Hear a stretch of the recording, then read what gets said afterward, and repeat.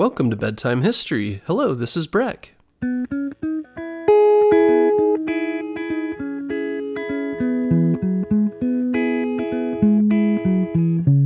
Guess what, parents? Bedtime History is now available on Storybutton. Storybutton is the easiest way to listen to our show without using screen devices like your phone or a tablet.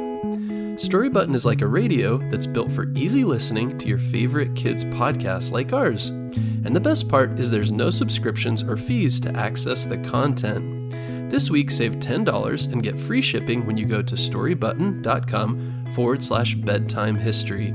That's storybutton.com/bedtime history. A quick shout out to our newest Patreon donors, Wiley and Rosie from Tucson, Arizona, Elliot and Oliver from Washington, D.C., Ellie and Ned from Santa Clarita, and Jack from Michigan. If you'd like to donate to Bedtime History, go to bedtimehistorystories.com and click on Donate in the menu to donate via Patreon. In the middle of the 18th century, change was in the air. New ideas about independence, how people should work and govern themselves, were spreading. Colonists in North America were fighting a revolution against British rule. In England, factories were popping up along riverbanks where huge mill wheels used the energy of the rushing water to power machines. France had factories too, but it also had philosophy, art, and fashions that people around the world imitated. But there was one thing that this fast-changing world was not ready for: Sophie Germain. Sophie was born in Paris, France, in the same year that the Americans signed their Declaration of Independence from Britain, 1776. Before Sophie grew up, revolution would come to France too, and it would change her life, shaping her into the person she would become. A person that didn't fit the mold, a woman who thought and worked tirelessly on a subject women weren't supposed to be interested in. Sophie's family included her father, Ambroise Francois, her mother, Marie Madeleine, and two sisters, an older one also named Marie Madeleine, and a younger one named Angelique Ambroise. Sophie's father was a wealthy silk merchant and politician, so the family always had what they needed. But sometimes things happen that we just can't avoid. When Sophie was 13, one of these unavoidable things happened. The French Revolution started, spurred by an economic crisis that caused many people to suffer. The common people wanted more rights, and angry people were marching through the streets. At this time, it was too dangerous for Sophie to leave the house, so she looked for things to do inside. She spent a lot of time in her father's library. She was especially drawn to books about mathematics. In one book, she found the story of a famous Greek mathematician and engineer named Archimedes. Archimedes invented many ingenious contraptions. They moved things up and down with pulleys, counted the miles carts had traveled, and even plucked enemy ships out of the water. But the story that captivated Sophie had to do with a simple drawing in the sand. Roman forces had invaded Archimedes' home island of Syracuse. As the soldiers stormed the island, Archimedes was lost in thought over a geometric diagram he'd drawn in the sand and didn't run to safety, so he was killed by the invading Roman forces. Wanting to honor her mathematical hero, Sophie taught herself all the math she could. At first, her parents discouraged her. They refused to light the fire in her room or let her have warm clothes at night, thinking this would keep her from late-night study sessions, but Sophie found a way. When she was sure her parents were in bed, she lit candles, bundled herself in blankets, and took out the math book she'd hidden. She teased out patterns in the numbers and worked through equations. Maybe she even traced diagrams with her finger in the ash of that cold fireplace in her room, imagining Archimedes, her hero, with his sand. She taught herself Latin so she could read famous mathematical works by Isaac Newton and Leonhard Euler. At one point, a famous mathematician named Jacques-Antoine Joseph Cousin visited Sophie's father at their house. Meeting him inspired Sophie to study even harder. Eventually, Sophie's mother saw that her daughter was not going to give up and secretly supported her studies. As she grew into a young woman, Sophie wished she could study and work with other mathematicians. But sadly, women could not attend universities in France at the time, Still, Sophie found a way. A new university opened in Paris, which promised to send lecture notes to anyone who wanted them. Sophie took advantage, requesting, then carefully studying the notes of another famous mathematician, Joseph Louis Lagrange. But just keeping up with the advances in math wasn't enough for Sophie. She wanted to be part of those advances. She wanted to contribute. But again, Sophie had to find her own way. She began writing to Lagrange about his work, using a famous name, M. Leblanc, to hide the fact that she was a woman. After a few letters, Lagrange was impressed. In fact, he wanted to meet this M. Leblanc in person. Of course, this would blow her cover. But there was no way around it. Sophie reluctantly agreed. Fortunately, the mathematician wasn't upset.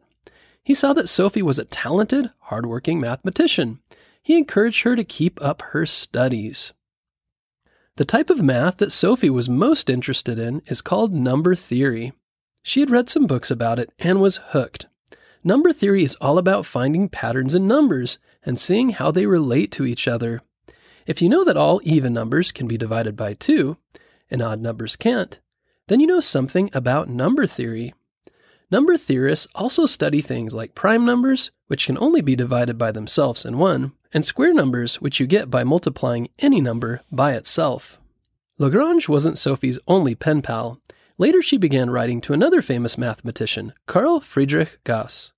Gauss had also worked on number theory. Again, Sophie used the pen name M. Leblanc to disguise her gender. Gauss was also impressed with her work and even raved to his friends about it. But Sophie became worried when she learned that Gauss was living in an area of Germany that was occupied by French soldiers. She wanted to make sure he was safe. She used her father's connections to contact someone in the French army there, and a soldier was sent to check on Gauss. He was fine but confused. He didn't know why this mysterious woman, called Mademoiselle Germain, would be concerned. He told the officer that he didn't know anyone by that name. Sophie later wrote to clear up the confusion, revealing that he knew the mysterious Mademoiselle Germain as Monsieur Leblanc. Fortunately, Gauss was not angered by this. He continued writing to Sophie and gave her credit for inspiring some of his ideas in number theory. Though Sophie had found some supporters in the math world, she still had a few chances to prove to the wider world that she was just as capable as any male mathematician. Finally, an opportunity arose when the Paris Academy of Sciences decided to put on a competition. A visiting professor named Ernst Chladni had recently put on an intriguing demonstration in Paris. He'd sprinkled a layer of sand onto metal plates of many different shapes. Then he rubbed a violin bow across the edge of each plate. A different tone sounded from each plate, and the sand on the plates would jump and shift, making beautiful waves, whirls, and starbursts that were unique to each shape. The Academy asked mathematicians to explain what was happening using mathematical formulas. This was a hard problem, but like Archimedes, Sophie got to work, studying the patterns in the sand. She submitted her entry anonymously in 1811. She was the only person who entered into the competition, so you might think she automatically would win the prize. But some contests don't have a winner. The judges decided her entry didn't quite explain the problem well enough. The Academy reopened the contest in 1813, giving Sophie a chance to show the progress she had made. Again, she was the only one who entered, and again no prize was awarded.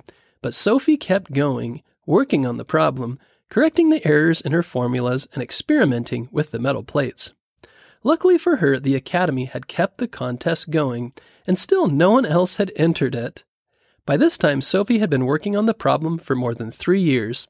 She entered, again, the only person to do so, and finally won. Even though she'd won a prize for her work, and many male mathematicians praised her abilities, Sophie would never get a job as a mathematician. They simply weren't available for women at the time.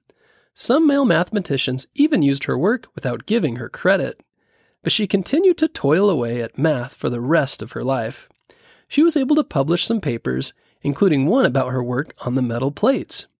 She worked on Fermat's last theorem, a famous and very difficult math problem, finding new ways to solve parts of it.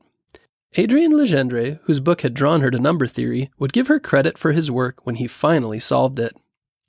Sophie even continued to work on math after she discovered she'd had cancer in 1829. She continued working when revolution again broke out in France in 1830. She found a way until she finally passed away at her home in 1831. Many people have paid tribute to Sophie in other ways, though. Gauss asked the University of Göttingen to give her an honorary degree, though they didn't grant it until 1837 after her death. Some of her work would turn out to be important in the design of the Eiffel Tower. There's a street named after her in Paris, and fittingly, later mathematicians named a new type of prime number after her. The Paris Academy of Sciences named an annual math prize after her, honoring the time and care she took in working on the contest she entered 3 times before she finally won.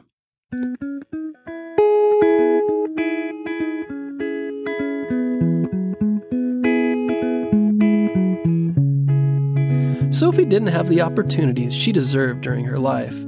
Though she was clearly talented, she might have been a much greater mathematician if others had taken her more seriously.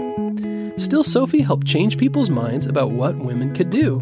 She worked hard and refused to be ignored.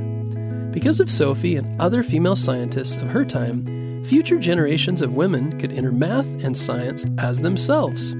They no longer had to sign their letters with fake names or hide under layers of blankets late at night to study. They were free to claim their work their own and study near an open window, the sun shining on their faces. We hope you enjoyed this episode about Sophie Germain. Be sure to tune in next Monday for a new episode.